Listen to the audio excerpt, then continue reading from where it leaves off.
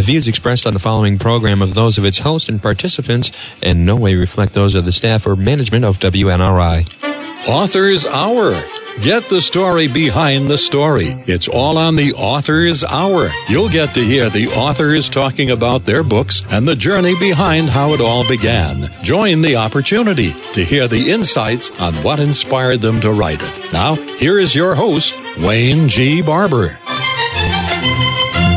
Good morning, America, and thank you for tuning in to another edition of the award-winning Author's Hour on WNRI.com, 1380 AM, Alexa, TuneIn Radio, and 11 other avenues.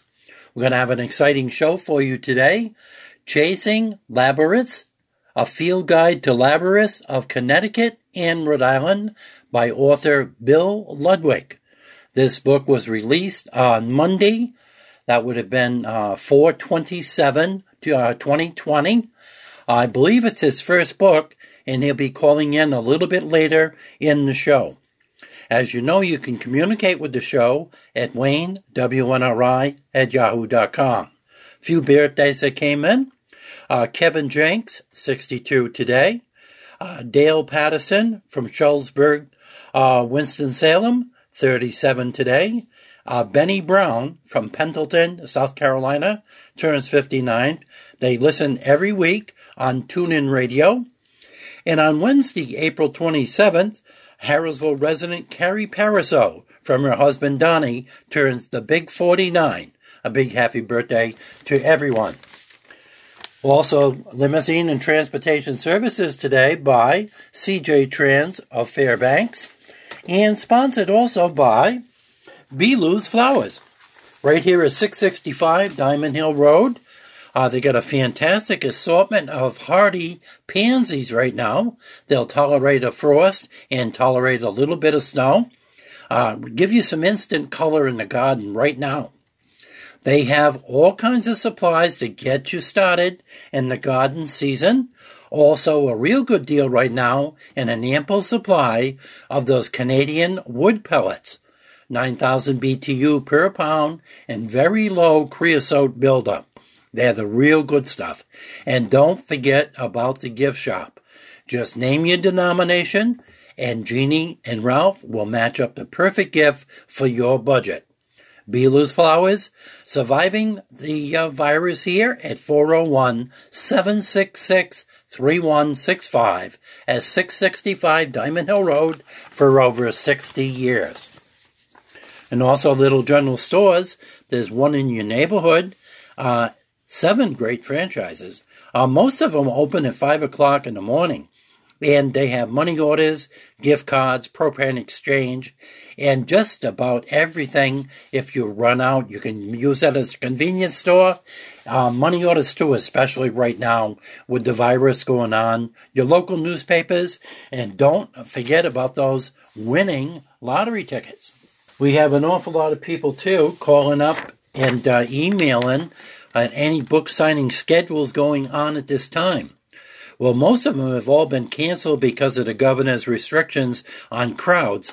But as of right now, we still have May 28th and 29th. We've got a big book expo. And that one there is in New York, New York. And Steve Porter and his wife will be going down that. I don't know who else in the group is going to be going down. The Hollyhock Writers Conference also from 5:29 to 5:31 in New Bedford, Hotspot, Massachusetts for selling books.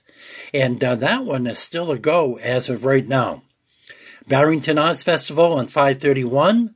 Rhode Island Pride Fest. This will be our second year in a row on June 20th. Tampa Bay Comic Con. We'll have 6 or 7 of our sci-fi and horror our writers go down there for the second year in a row. Most of them sold out of their products last year. The Loof Festival is growing by leaps and bounds over at Crescent Park in East Providence, Rhode Island, right along Narragansett Bay, and that's going to be on 8/8. Another thing that I noticed this week that I'd like to get over the year is a poem by Rhode Island's Poet Laureate.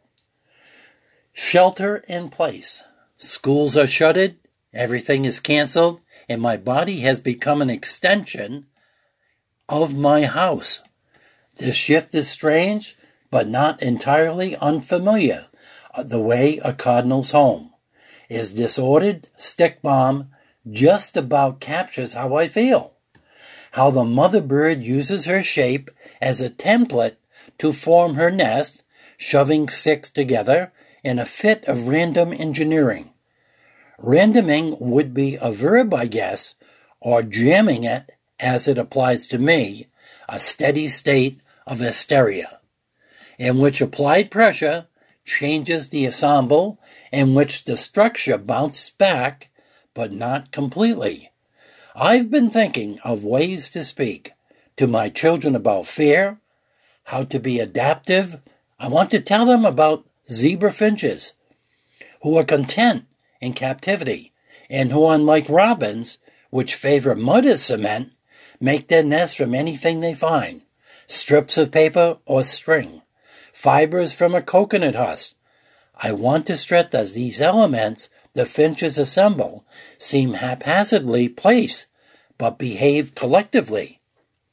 How there's a logic buried deep in the mother building her nest, which is a story of the nature of her body, as every child's first home, that we don't struggle alone.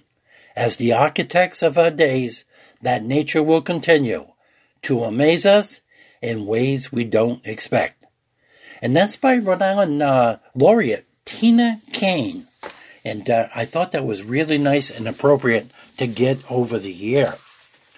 I have a lot of people also that always ask me on email how old I am. Well, I'm not going to tell you how old I am, but I'm an older, frugal Yankee, and I don't throw it away. I get it repaired at G&R Appliance. Ovens, ranges, washers, dryers, refrigerators, dishwashers, and microwaves. Another added service now is installation of all appliances.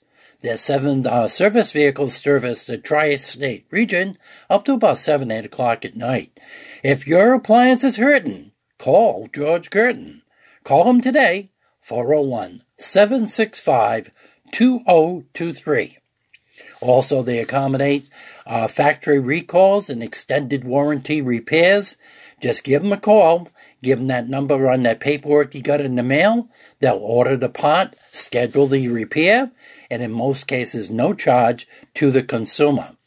If that appliance is hurting, call George Gerton, 401-765-2023. We got another thing here we're going to be talking about, and we're going to have our guest coming in a second, and we'll have him right on the phone. And, this is another time, if you can, check out your favorite retail store, see if they have a website, and do some purchasing right on their website, and that'll keep them afloat while we're getting through this crisis. Also, your restaurants, don't forget about gift certificates. You may not use it today, but you will be for birthdays and Christmas, and it'll keep our small businesses afloat, or maybe keep one more person employed. Please can think of consumer purchases on e-commerce and also gift certificates to see who's going to survive the virus of 2020. I know who's going to survive because he got one hell of a website. And we're talking about American Pickers with Mike and Frank and Storage Wars. They always freak out when they find a big stove or a big tote full of classic older sneakers. What an outlet this has turned into be. We have a destination store right on Main Street, Woonsocket, the Sneaker Outlet. It is your one-stop shop for everything from sneakers of old to sneakers of new. On the top of the sale of new release sneakers, they also specialize in dead stock and refurbished sneakers. We also offer proper shoe care and refurbishment treatments, as well as a trade-and-trade program. We're the plug for shoes. American Pickers endorse Mike and Frank, thesneakeroutlet.com. Make your purchases or check out their vast inventory right on the website. Then give them a call and make arrangements.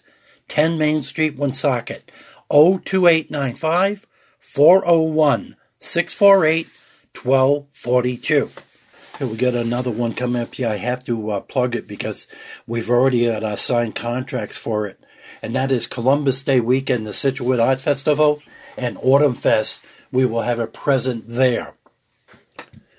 Now on the line right now, we have a brand new author to the Author's Hour. And he's located up in Connecticut. And we have on the line right now, Bill Ludwig. How are you this morning, Bill? I'm doing great. I'm great. Thanks. Okay, can you hear me loud and clear? This is the first time. I can hear you just fine. Okay, so it's really working out well. We're trying a brand new experiment with like a three-way conference call for the Author's Hour. I guess you got a brand new book that was released today? That's correct. That's correct. I've been the last 2 years working on a guidebook to Labyrinths located in Connecticut and Rhode Island. Why this book? Oh gosh, I sort of came across Labyrinths just a few years ago when I was looking for a cover for a book I was doing on of Sandy Beach's book on some spiritual writings. And I was looking for a cover, and I Googled spiritual path, and up came this beautiful picture of a person walking a labyrinth on a beach. And I used that image on the cover, and I started looking into what labyrinths were and how they were different from a maze, and I got hooked. And then I discovered there's an online database that you can find labyrinths called the Worldwide Labyrinth Locator. And I discovered there was one in the town I was born in, which was Woodbridge, Connecticut. And so on January 1, I think 97 or 2017, I walked my first labyrinth, and I've been walking them ever since. Now, I did a little research after we made the conference call this morning, and this goes all the way back to the Romans, way back. Oh, yeah. For hiding treasure? Labyrinths go way back, and there's no one history. There are varieties of labyrinths on every continent, and throughout the centuries, and they had different uses. Some people, we don't know what the uses were, but some were simple spirals. And the circle is a circle of life, and there's a lot of different interpretations. And there's some have been, I'm sure there've been some occult uses. At one point, they were used as a form of pilgrimage, when it was unsafe during the Crusades to travel. You could do a pilgrimage without going anywhere by walking the labyrinth, and so there's an 800-year-old labyrinth which I walked a year ago, in Paris, just outside of Paris, in Chartres, on the cathedral floor in stone. And that labyrinth has been there for 800 years. It's quite famous and quite a remarkable thing to experience. Now, the ones in your book that I noticed, you're talking within the last 20 years, 30 years, in the Connecticut and Rhode Island area. They're pretty well new. Most of the labyrinths are new. Most of the labyrinths in the country are new, and a lot of it has to do with the efforts of a woman out on the West Coast, Lauren Artress. She really has championed. She got interested in labyrinths in the 90s and really started championing them and making people aware of them. And she formed a labyrinth society and whatnot. And as a result of her effort, and also, the interest, I think the millennium was a turning point for interest in things spiritual. And I think people started seeking spirituality and seeking in general. And labyrinths are a form of a great tool for meditation, especially walking meditation. And so before the turn of the century, in the 1900s, in 1998, I looked up, and I could only find there was a listing of only 100 labyrinths in the United States. And today, there are more than 4,400 labyrinths listed in the United States. What a growth that is. Some of those are portable, canvas labyrinths and the like, but many of them are permanent. and many of them are very, very beautiful. Some are simple, some are temporary, some are, just absolutely amazing. Now, you had a personal experience with someone. You went one direction, and they went the other direction, and it turned into a romance? Yeah, well, what happened was I was sort of called to walk the Camino de Santiago in 2017, and that's a 1,200-year-old pilgrimage route across the north of Spain. And while walking that, I met a Dutch woman in the middle of Spain, in the middle of my walk. And we walked together for the morning, and then in the afternoon, we came across this giant spiral labyrinth, and it was only the second labyrinth I'd seen on the whole walk. And so I said I wanted to walk it, and she said, okay. And so she went ahead, and we walked and walked and walked, and finally got to the center. And she turned around, opened her arms, and I walked into them. and it was like our souls collided. It was quite a shock, I think, to both of us. And so as a result, I've been going back and forth to the Netherlands ever since. And the walk that I said, with the visit to the Chartres Cathedral, which I mentioned, we did a year or so ago, a little over a year ago. We went there together, and this time in the middle of the labyrinth, I proposed to Charlotte, and she said yes. So, wow, what a story. Now, in your interviewing and doing your source material, did you run into any interesting stories, psychic experiences or anything like that? Oh, there's some, none that I could specifically recount. But, a lot of people, talk about energy, different energy fields, or different experiences. There's an interesting phenomenon that happens with some labyrinths where while walking them, there's some labyrinths that are almost on the road, and you can be walking them, and you will not hear the traffic of the cars going by. Because I think what happens is you start to focus on, it's a wonderful walking meditation, because normally if you're just walking, you're just walking and your mind's free to wander around. Whereas in a labyrinth, depending on how wide the pathways are, you are focused on your footsteps. You're focused on staying in the pathway. And as that happens, your mind and you quiet, and you're focused on that, and you start to not notice, the noises around you. It's quite interesting. I've had that happen a couple of times. Now, I've seen another phenomena throughout New England in my travels of the corn mazes every fall. What is the difference between a corn maze and a labyrinth? Well, the difference between a maze, technically they're both labyrinths. There's a maze labyrinth and what's called a unicursal labyrinth. But as it's become common to refer to mazes, which are puzzles, as mazes. And what happens with those is they have a series of dead ends. It's a puzzle the purpose of a maze is to keep you from finding your way to the center. And with the unicursal labyrinth, there's only one pathway to the center, so you cannot get lost.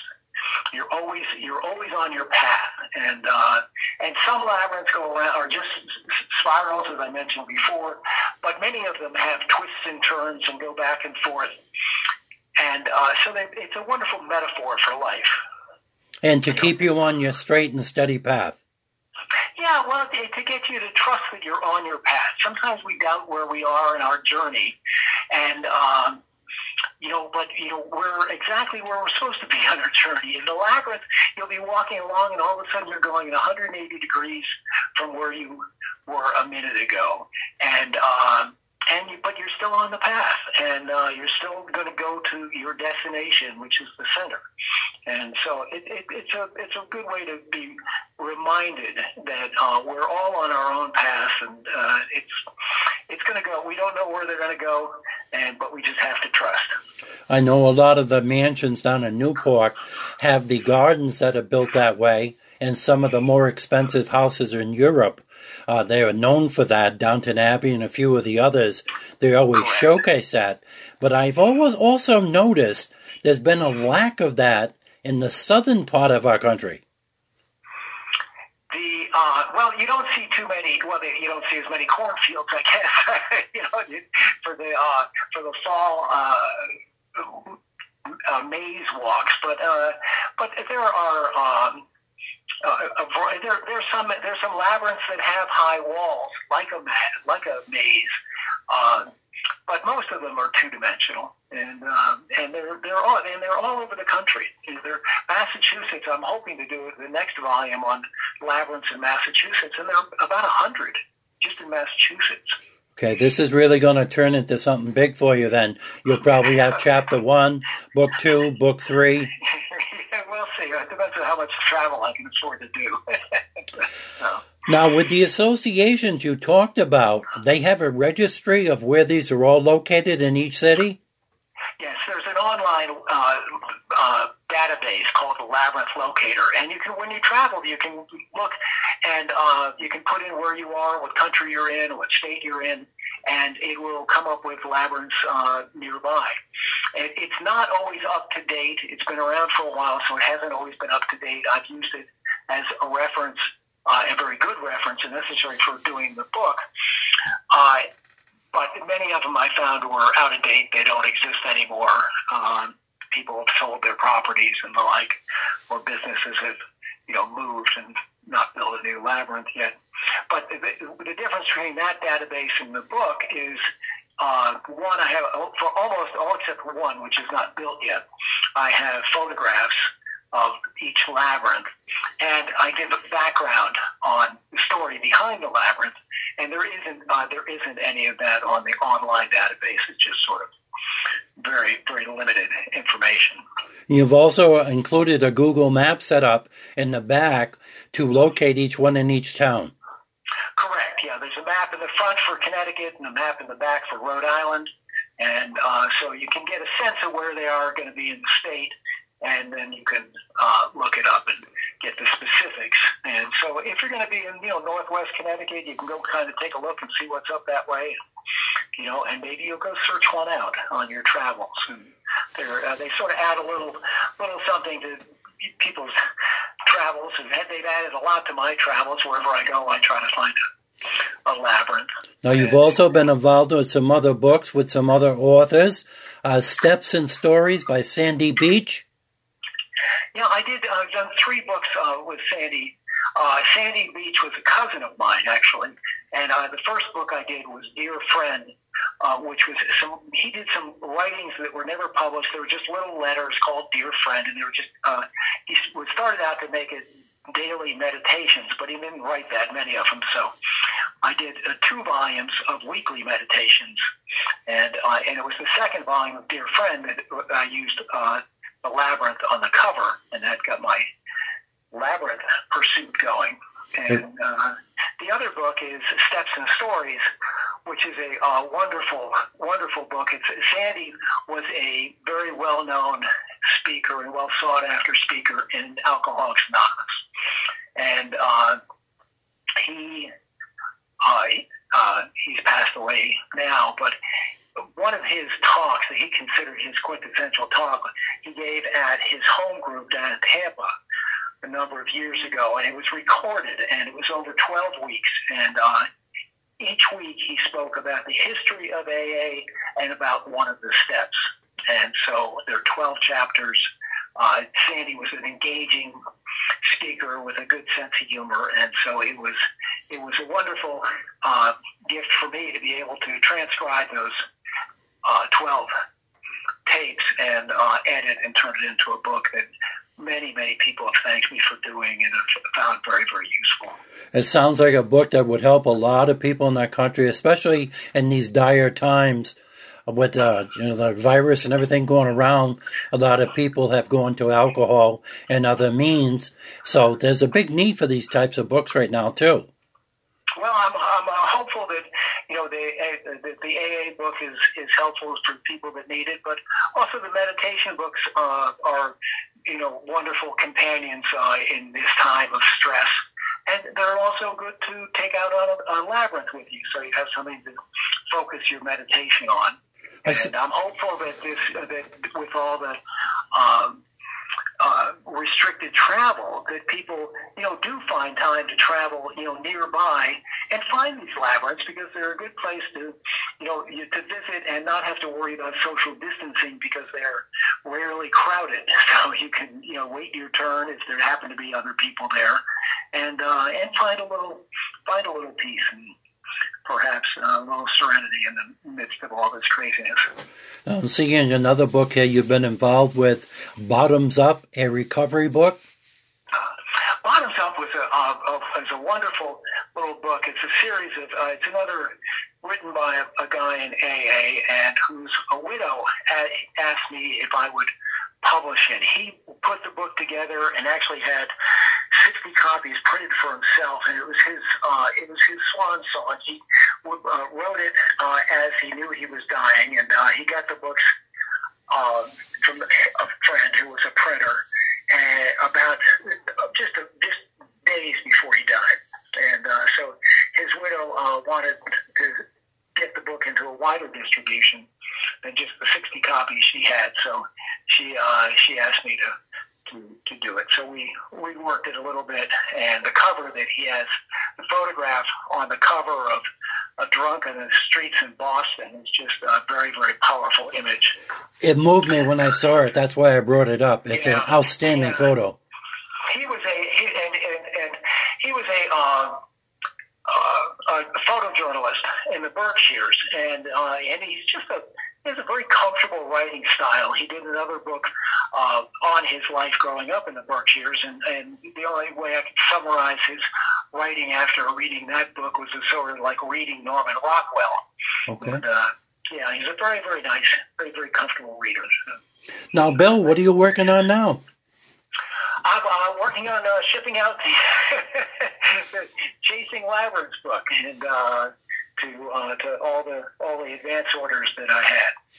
And, okay, now I noticed, I did not see it this morning on the Amazon. It's going to be an in-house sale? Well, it's for the moment, it's only available through HotchkissPublishing.com, and it will be at some point on Amazon, but not at this point. Hopefully within the next couple of weeks, I'll get it posted up on Amazon. Now, you were planning an e-book or an Audible book on that? No, this is just purely a print book. It's in color, and it's a reference. It's a guidebook, so it's a reference. It's not meant to be read cover to cover. It's meant to be used as you see fit, traveling around your state. This might be a good one to sell into the library systems. Yeah, I don't know what the library market is for this book. I haven't really focused on that, but I'll definitely have to look into it. Are you planning on going on a speaking tour, maybe schools or something? My plan was to go to do a little speaking tour, but Corona has sort of gotten in the way of holding speaker events and book signings. So at least for the time being, and I know that a number of the people that have labyrinths, the facilities and churches, have asked whether I would come and do a talk and a book signing, and I'd be more than happy to. But at the moment, we haven't been able to schedule anything until we get the travel. On this subject matter, is there a lot of religious overtones to it? I wouldn't say terribly religious. There's certainly religious history connected, but at some point, at one point in history, so the Catholic Church considered them a cult and banned labyrinths. So they've gone in and out of favor with the church throughout the years, and depending on the church you're talking about. But many of them are at churches. Some Catholic, some Protestant. It's all over the place. Some are at retreat centers, and some are just in towns. I just built one last summer for my town. I'm in Branford, Connecticut, and the local Stony Creek quarry is famous for their pink granite, and they donated all the material for us to build a very nice labyrinth that is getting a lot of use. It's on a hiking. It's in the middle of a mile-long hiking trail, and so a lot of people are out on that trail hiking, and many of them are taking a little time out to walk the labyrinth, saying thank you for it being there. So it just happened to be come along at the right time. From start to finish, how long did it take you? Oh, to build that, the town was wonderful in doing all the site work, and so once they laid it out, what it is just the pathways are lined with just starting granite blocks that are, football size or a little smaller. And so I spent about 3.5 hours 1 week with a friend drawing out the lines and painting these orange lines all over the surface, which was just what they call process, base gravel packed down very nicely. And so we painted the lines. And then the next week, we had stones delivered, and we had 4 piles of stones, and about a dozen people showed up, and about 3 hours later, we had a labyrinth. So it was a lot of fun to do. And it's something that'll last a long time for future generations. It's going to be there for a while, I hope, and I hope many people enjoy it. Well, I enjoyed the interview. I got a copy that you sent me over this morning, and I printed it out. And it's something that really interests me. It made me aware of something else in my surroundings here. In Connecticut, Rhode Island, and as you said, Massachusetts is a treasure trove with over 100 of them. And I'm sure New Jersey and New York have their share, too. Sure. I haven't looked into the how many are there yet. I don't want to get too overwhelmed. But hopefully we'll do Massachusetts over the next year, and I'd like to follow up with Maine, New Hampshire, and Vermont. Okay. In another volume. And again, Bill Ludwig today on the phone with a brand new book that's just being released. What is the easiest consumer-friendly way to order this book up and to attain more profits for you? Well, the only way to order it at the moment is through Hotchkiss Publishing website, which is hotchkisspublishing.com. That's HOTCHKISS publishing.com. Now, are you working as a hybrid through CreateSpace with Amazon? On the Sandy Beach books, I did through Amazon CreateSpace. I print copies separately on my own for resale, and orders that go to Amazon are printed there. However, the Chasing Labyrinths book is I've just had printed. It's because it's in color. The Amazon CreateSpace KDP format just is not cost effective. It's terribly expensive. It'd be about $10 a copy for them to. So you're doing that with a local publisher right here in Connecticut? No, we're the printer I'm using is out in Illinois. Yeah, in Illinois. Yeah. Well, that's a very good, helpful hint for our listening audience that are, just starting in the book business to watch out for the cost. If anybody needs information, they're more than welcome to send me an email through the website, and I'd be happy to give them the information about this printer, who's really one of the most cost-effective short-run printers that I've found. Thank you very much, Bill. When you get that second book out there, give me an email, and we'll try to get you on the air. I'll do that for sure. Thank you so much. Okay, thank you, Bill. Okay. Okay, thank you. Bye-bye. That concludes the first part of the show, and I hope we enjoyed that. It's a new experiment I have here, broadcasting remotely from my office up here in Connecticut. We talked about the sneaker outlet, and there's a few other businesses that have adapted to the virus right here. And Cereal's Pizzerama and Restaurant, as you know, is best breakfast in Northern Rhode Island, and they're celebrating their 52nd year in business with 3 different owners. But Jimmy right now has come up with a plan, and it seems to be working very, very well during this pandemic hours. Friday, Saturday, and Sunday, He's opened up for breakfast instead of the regular 7 o'clock at 8 o'clock. And you can order a fantastic breakfast at 401-568-7187. I take advantage of the Tuesday specials, which he's still honest, is Jeff Gamage approved.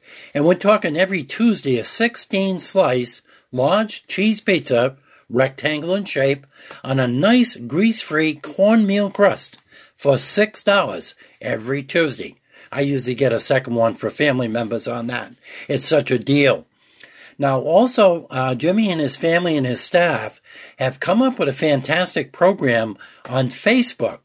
Cirio's Pizzarama on Facebook will also show you the daily specials, the phone number to call in. They'll tell you exactly 20 minutes, 25 minutes, 35 minutes, depending on the volume. You park in the parking lot, which is free, about 6 feet away from each other in line. And then the cooks come out and mention 3 or 4 names. Those people pick up their order, and then they rotate it like that.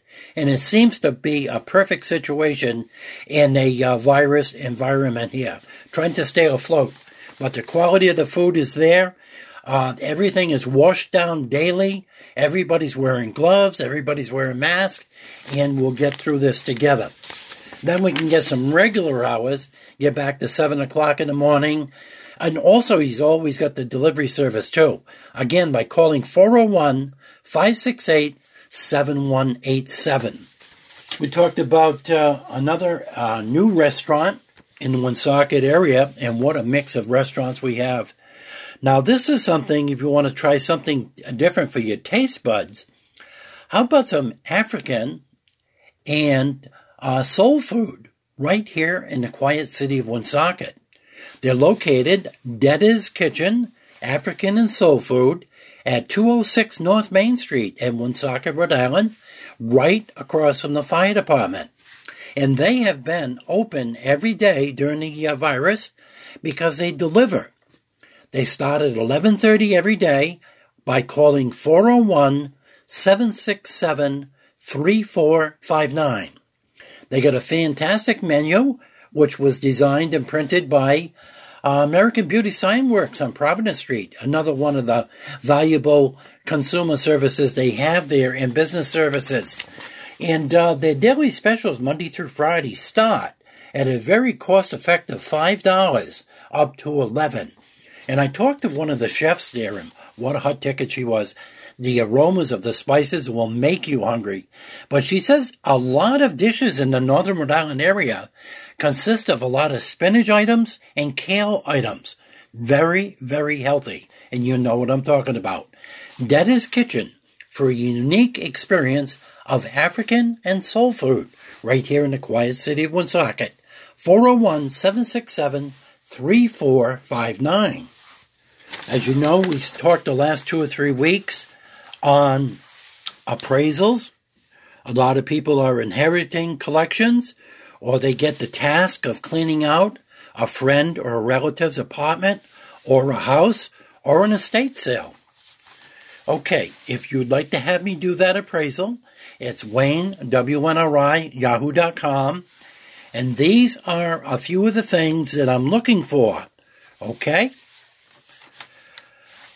You got to let me know what the image is. Take a picture with your phone or your camera and send it to me by email. The author, first name, then the last name, the title of the book, the city of the publication, and if it's 2nd, 3rd, 4th, 8th printing, whatever, on the 3rd or 4th page of the book, it's going to have first city of the first printing. Okay? It's also going to have the year of the print. It will be right there also. Edition or limited number of the piece. Most important of all, the publisher's name. And in your opinion, on a scale of 1 to 5, 5 being extra 5 pristine, a 1 to 5 condition of the book. Now, I could get into a lot of other things that I'm going to be looking for to determine the age of the book. making sure it's not a reprint, and make sure it's really the real deal. So I'll be looking for leather-bound, raised bands, leather borders, front free end paper, the type of hinges you have in the book, accumulating brown spots. A lot of people think that's water damage in a lot of the older books. It's a common occurrence on that older style paper. It's called brown spots or foxes in the trade. Our front page description, which we talked about, and then I'll determine whether the edges are gilt or a catalog description on the many numerous sites around the country, especially auction houses. Normally, if you find something or get that task of cleaning up some inventory, everybody thinks they have a $1 million collection on the books. If they're common books in the 3rd, 4th, 5th, 6th printing that they made millions and millions of books on, there's very little value. It might be more of a personal value as a family member's personal collection, which we all are convicted of being hoarders, and we are a collectible society here in the United States.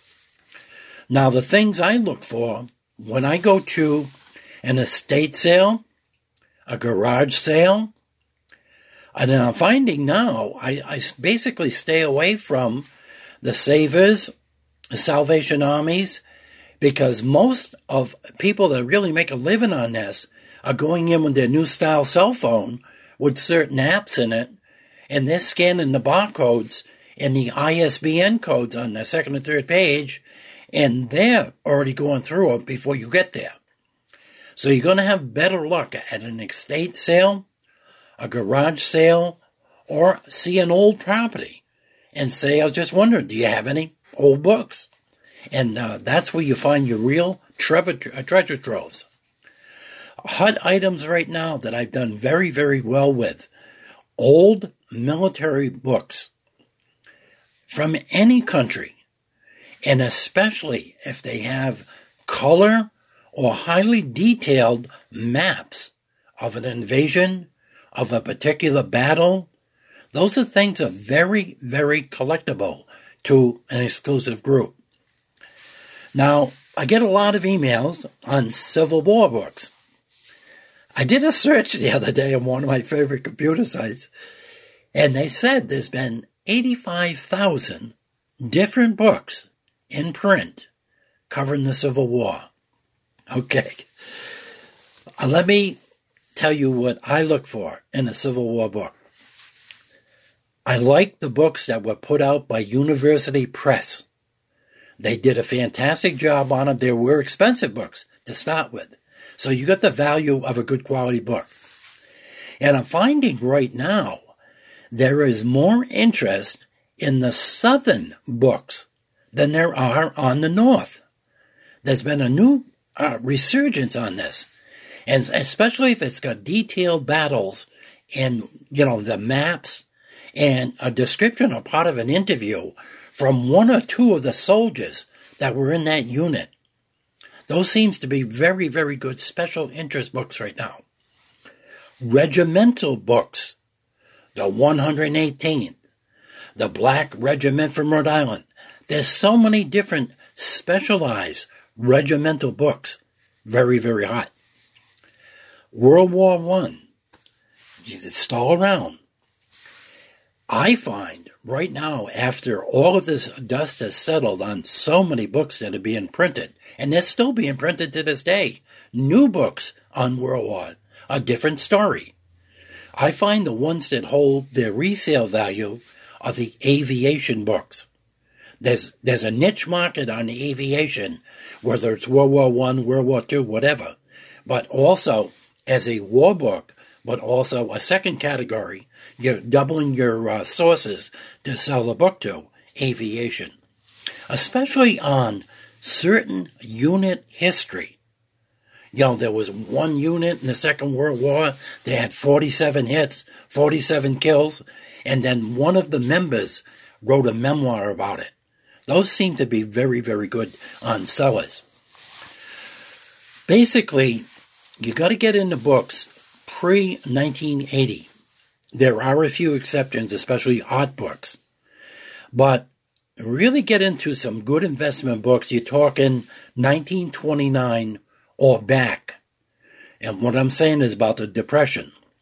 Up until 1929, those books and back bring the most money. Travel maps. The big movie we had a few years ago called The Green Book. It was a list of all the places for the black population that was traveling around the country. Was it a safe place to sleep? A safe place to eat? Any of the older travel books. You know, when Ford really come full bore with the Model T, then the Model A, and all the roads changed from overnight cattle roads into regular roads, into Eisenhower with the Great Highway Plan. Travel maps in those books to go with it, like an old Route 1 or Route 66. They still sell. Also, medical books, especially with graphics, illustrations, first guys on cancer, first guys on a throat injury. These specialty books still bring money. Some old children's books by Scribner are still bringing good money, as long as they're in excellent condition. Okay, there's many ways to go about checking this stuff, and there's a million websites and apps, too, to help you on that voyage on that.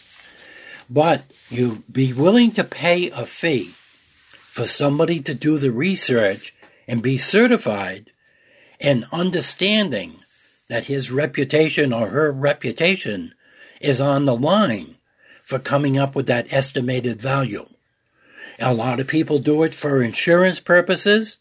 A lot of people do it for money. To post it on eBay or Craigslist or whatever. They don't want to put it too low. They can always come down, but they don't want to put it too low and say, I gave away too much profit. I'll give you one little tip, and my people in the fraternity that I'm in are probably going to kick me as soon as they hear this. Next time I see them, they're going to give me a kick on it. If you're going to a garage sale or an estate sale, what you don't want to do is cherry pick just from your memory a pile that you're starting on the floor or in a box that you know you want. And you haven't even gone through the line yet? Because now you're making jealousies to the seller. He's saying, boy, he knows those are worth some money. I made a mistake. I only had $1 per book on them. So he's never going to sell them to you.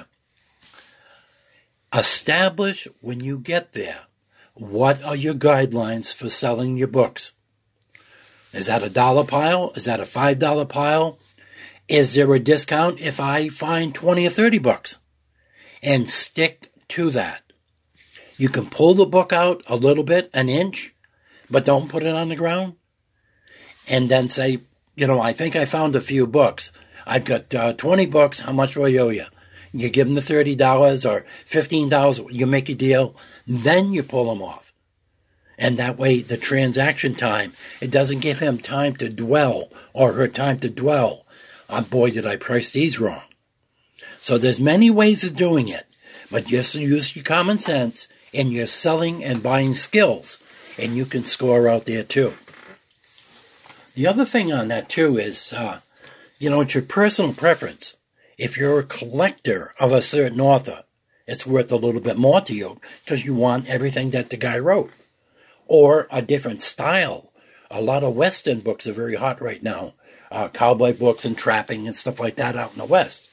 And, it's a different collector. It's a buyer's market.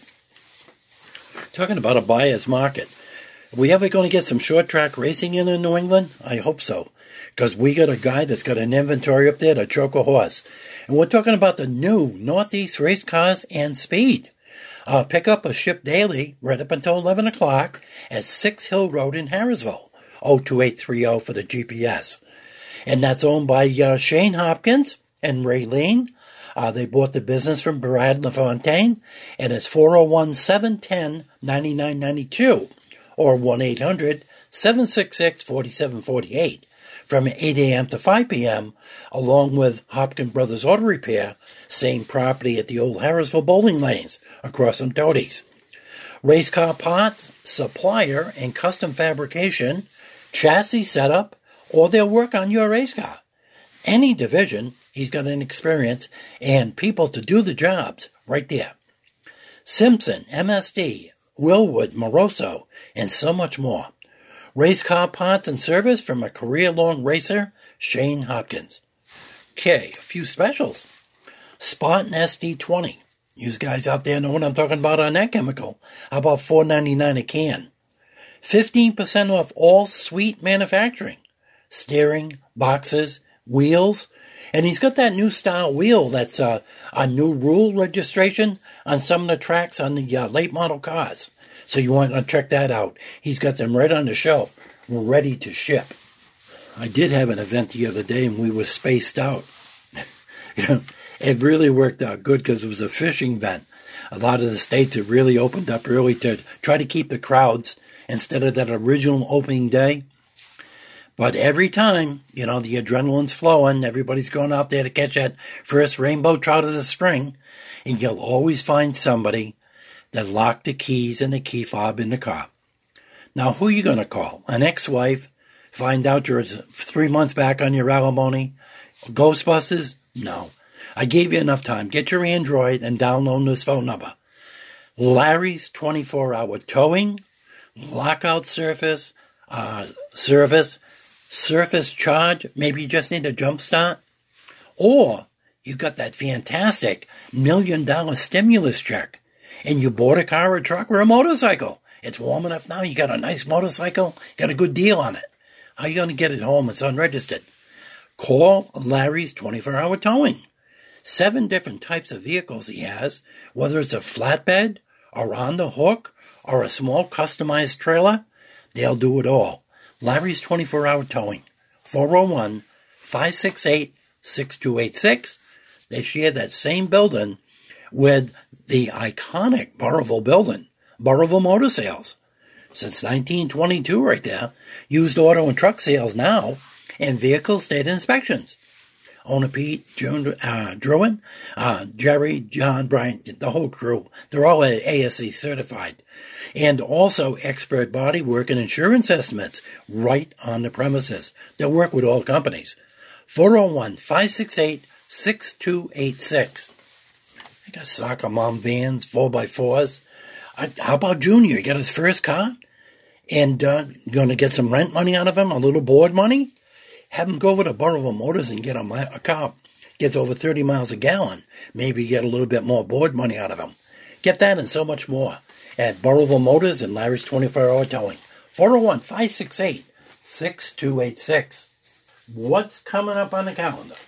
I had to get that new one because it was released today. And as a subject matter that I wanted to talk about later, Briss. And let's see what we've got here. Surviving Your Dream Vacation by Pamela Carey. And she says, Wayne, if you don't like that book, she says, here's another one. Elderly Parents with Their Marbles by Pamela Carey. That should be a real good one. We got real good success on Voyage of Mercy that we did by Stephen Pueo. And matter of fact, I sold quite a few of those books because of that. Very, very good book. J.F. Collin. If that name rings a bell, she's one of the most renowned copyright lawyers in the country. She represents Walt Disney on a lot of cases. And she hails New York as home. Her and her husband are both copyright lawyers. But she's switched it up now, and she wrote a very first romance book. I've got the book here. And she's also written another book since this one, Flirtation on the Hudson. We're going to get her on. And then Tamaqua Museum down in Arcadia. They have a museum down there for American Indians and stuff. And Loren Spears is the manager on that. And her and 4 other people collaborated on the Roger Williams translation book back from the 1600s, a key into the language of America. This is going to be a blockbuster one. Vikings, by Magnus Magnuson. He sent it to me on a dare. I read it. I just have to find time to get him on the show, and especially with the success of Vikings on the History Channel. The Deserter, I think it's number 11 in the country right now, by Alex and Nelson DeMille. This is not the first time for a father and son to collaborate on another fantastic book. And this one's called The Deserter. I have the book here right now, so watch for advertisements on that. Also, a witch who also is unemployed right now because the school systems are cut down, or maybe she's doing it by home schooling. But a Massachusetts fourth grade teacher by the writer's name of S.M. Nevermore. I got a book at a witch meeting from her, Tales of the Paranormal. And I cannot wait to tear that book and dissect the book over the air. Henry Hits the Ball 2 by Pascal Gorda, author Tom Ring. He normally writes books on short track racing, and that's his first attempt to getting into baseball. Green Dragon Comics has got limited hours right now, but she's doing a lot on the internet. And Green Dragon Comics is located at 1 Victory Highway at the intersection of Route 102 and Route 100. Give her a call, and another business-savvy gal, very, very big on Facebook and with her website, Green Dragon Comics, 401-949-2076. Magic the Gathering, Fortnite, brand new comic books, collector comic books, you name it. 401-949-2076. That's Green Dragon Comics. Who do I use? Got an email here. Okay, make the investment. If you got a big collection, it's a monthly fee, but it's got a list of every book, major book that's been auctioned from 1898 to date. And you get newsletters, books from them, a lot of information. RareBooksHub.com. It's not free, but if you're going to really get some information on it and use it for future reference, it's really the Bible. I got to go over there and get some more elderberry pills. I'm getting low. And we're talking about Harvest Moon Health Foods. Right over here on Route 21 in Putnam, Connecticut, Colonial Plaza. That's right off Route 44. The last set of lights before you come into Putnam where the new car dealers are. Take a left right there. That's Route 21. And you'll see a little plaza on the right-hand side called Harvest Moon Health Foods. They're open 7 days a week. And Tuesday hours, Monday through Wednesday at 10 a.m. in the morning till 6 p.m. They have Concetta's homemade healthy chocolates there, assorted dried nuts and fruits, vegan and gluten-free. They have Connecticut raw milk, which is illegal to sell in Connecticut. And they also have my elderberry pills, my cranberry pills. I get a coconut brown sugar there when you're first starting with diabetes. So one of the family members, I get that. You can't taste the difference, but it's a healthy type of sugar. And so many more things. If you saw it on any of the computer sites or any of the health shows that you see on cable TV, talk to them at Harvest Moon Health Foods or give them a call at 860-928-2352. If they don't have it on the shelf, they'll gladly get it for you. Very, very business friendly. I think I got 1 minute left here, so how about a nice little poem from the Telephone Man? Poems by Mary Ann Mayer. I don't know if I'm going to have enough time. Wire Chief. He's in charge of everyone who works outside, but he never called me on anything except once. He got me good over Prospect Heights.